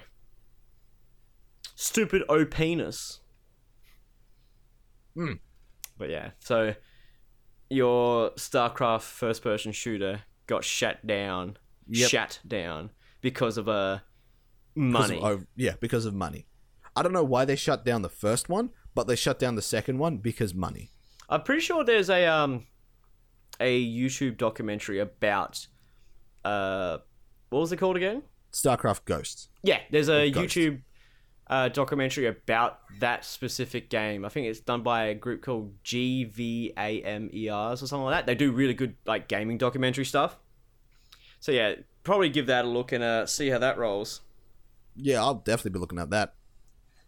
So what were you burned by? Alright, so you know me. I am a massive fan when it comes to survival horror. Yep. Massive fan when it comes to survival horror. It's basically how I started off as a gamer. Well, it was through Resident Evil. So there's a series that is very close and dear to my heart, in which it started off amazing, and then once the original development members of this game or the series left, it went to the shit and still is in the shit. And this series is Silent Hill. Yeah. And then recently, I won't say recently, but a couple of years ago, a out of the blue demo, Silent Hills PT comes out. Yeah. I know where you're going with this. Yeah, Silent Hill PT comes out of the blue, playable teaser. One of the first things I've seen, just a playable teaser. Okay, I think from my experience, one of its kind. I haven't seen a tease usually there's demos. It's here's the game and here's what the game's about. Cool, but this didn't have that. This had, hey, look at this game, play this game. What do you think? And then at the end of the thing, Silent Hills. Oh shit! Ooh. Oh shit! And I'm pretty sure it was released on the store just as PT. It's a playable teaser. And yeah, when it came out, Silent Hill's on the end, fucking everyone in a fucking 1,000-foot radius was like, oh shit, Silent Hills is good again. And that's what I want to see. I want to see the series come back to come back to something decent again, because that series has been used and abused so much ever since the end. 4 was the sort of shaky ground. Yes, it is. I still like 4, but that was the first signs of something is going away from what made the series good. I can't put my finger on it, but I know something is not right. And then you had fucking Silent Hill Homecoming, Silent Hill Downpour, and they were fucking did not like them whatsoever. It's almost like, because it was passed, I'm pretty sure they were passed off to an American company to make, and that was fucking terrible. And then they came out with Silent Hill Book of Memories, which was a dungeon crawling Silent Hill game made exclusively for the PS Vita that just, it's kind of like the director of that game was playing Chinese whispers of what Silent Hill was about. And the end result of what they heard is what they made a game about. And it's fucking terrible. In every sense of the word, it's terrible. And then Silent Hill just went quiet. Sure, there were movies and stuff, but people just paid attention to it as what they were and just trash sort of movies. And then Silent Hills PT came out, and I was like, fuck yes, Silent Hills is coming back. Kojima and Guillermo del Toro, or I can't pronounce his name for the life of me, but neither can I. That guy teaming up to make a Silent Hill game in which it's a psychological horror. It is it's psychological as well as a great horror in general. And this is what I wanted to see from a Silent Hill game. And everyone fucking loved this look at this game. It was one of the most scariest things people have played in an incredibly long time. And then Konami's like, fuck this shit, shut it down. Ever since there was that whole fiasco between Kojima and Konami, shut it down. Yep. To the point where they removed it from the storefront permanently. The only way you can get a copy of that game was if you bought a PS4 with it already installed. And how much do those PS4s go for? Fucking, close to $1,000. Yeah. But, some angel from the heavens above had successfully ported the Silent Hills PT demo to PC. And when I had a good play of it, it was probably the most authentic experience we're gonna get from the actual demo, short of being the actual thing. Because I don't think he's programmed in much, not much, but I don't think he's programmed in every little aspect of the game, because to do that you need a much bigger team.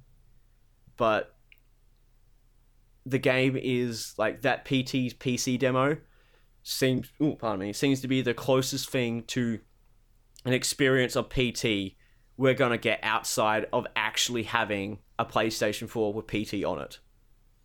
And I love when my franchise come back to life.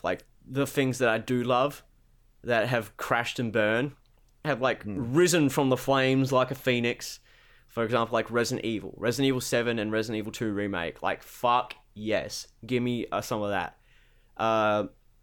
Metal Gear Solid to a degree. Metal Gear Solid coming back. Metal Gear Solid 4 was good, interesting, but not great. And then Metal Gear Solid 5 I incredibly enjoyed. And Silent Hills was fuck yes. The trifecta of my favorite game series. So that's Resident Evil. I am one game series short of having a trifecta. Well, not trifecta, quadfecta. So Resident Evil, that's back and alive. Metal Gear Solid, it's done, but it ended with a bang, which I'm quite happy about.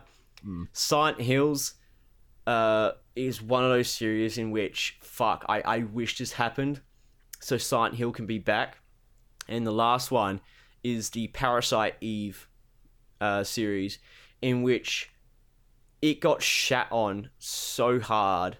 I'm talking, someone took Parasite Eve out the back with a BB gun and just kept shooting it in the back of the head until there was a big enough hole for someone to fuck it with.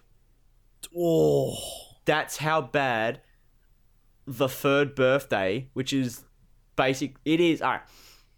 Third Birthday is the sequel to Parasite Eve, but apparently they didn't get the rights to use the term Parasite Eve. But it's got all the characters from the Parasite Eve thing. Pretty much a sequel to Parasite Eve, and yet they fucked the characters and the story of Parasite Eve so badly, it has turned people off of actually playing the original games. oh, And one of my favorite YouTubers right now, Woolly Versus, is playing through the Third Birthday and just hearing his experience. Just like, it brings back terrible memories from when I played it. And I'm like, wow, this is the most dumbest, stupidest pile of shit I've ever seen. Like, I have never seen such a disrespect to a franchise ever. Not even Silent Hill Requiem was that much of a disrespect to the franchise that the Third Birthday was to Parasite Eve. It's that fucking bad. And just hear him go like, dude, after I finished the game, there was still like another half hour of just yelling. Because it's that fucking terrible. I feel like we need to have a public service thing for our channel and probably play through Parasite Eve, because 1 was fucking amazing. 2 was really good. Like, 2 was one of my favorite, like, in the top 3 of my favorite PlayStation 1 games ever. So, like, you have Resident Evil 2, which is my number 1 game of all time, and my number 1 PlayStation 2 game, PlayStation 1 game. And then we have Metal Gear Solid 1, which is another, like, number 2 on my favorite game. And then we have a toss-up between Silent Hill 1 and Parasite Eve 2.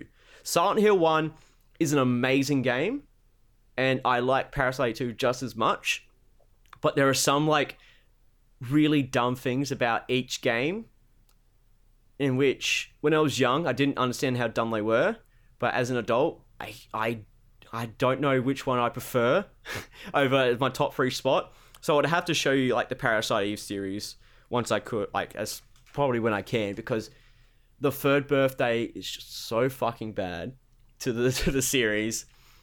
But having, like, Silent Hill PT being a revive of the series is what got me hope. And then the fact that Konami don't play fair, don't play ball, is what made me so upset. It is the most, like, hype I've ever felt for a series I care deeply about, just to be shut down in front of me. yep. So that is my disgruntled story of the sadness that it is. Dante is still looking for the mouse. Well, at least your disgruntled story kind of, like, you know, died and ended in one fell swoop. Not fucking was rumored, then killed, Rumored then again. brought back. No, then it killed wasn't again. rumored. It was confirmed it was in the Oh, no, legs, yeah. and it just got shot in the head. It's just apparently, like, Respawn Entertainment have come out and said, yeah, Apex Legends is the reason why Titanfall 3 was cancelled. Apparently. I have to look that up because I heard somewhere that apparently they came out and said, yeah, Titanfall 3 was in the works, but yeah, Apex Legends happened, and that's the end of that. So yes, that is I would say, the end of our topics tonight, and the end of our podcast. Yep. We're bordering on fucking 2 hours of just talking about shit. Oh, aren't we Yeah. the best? We So are the yes, greatest. Quality 2 hours of quality content. quality. So yes, Absolute once quality. again, you can check us out on YouTube. We are Oz Plays at space PLAYS exclamation point. You can find us on YouTube with our good playthroughs going up there. Where this podcast is pretty much on I wouldn't say any, but it's on like 8 or 9 different services now, which is great. So we're definitely getting some traction there. If you leave us a 5-star review on iTunes with a comment, there's a good chance you can get that shit read out. Think about maybe opening up an email like for questions and stuff like that, but I'll think about that in the future. And yeah, you can also check us out on our Twitches. So Monolith Rook for Alex, but Rook is spelt with an R00K. It's just Monolith R00K at Twitch. And then you have my Twitch, which is Leviathan 0010.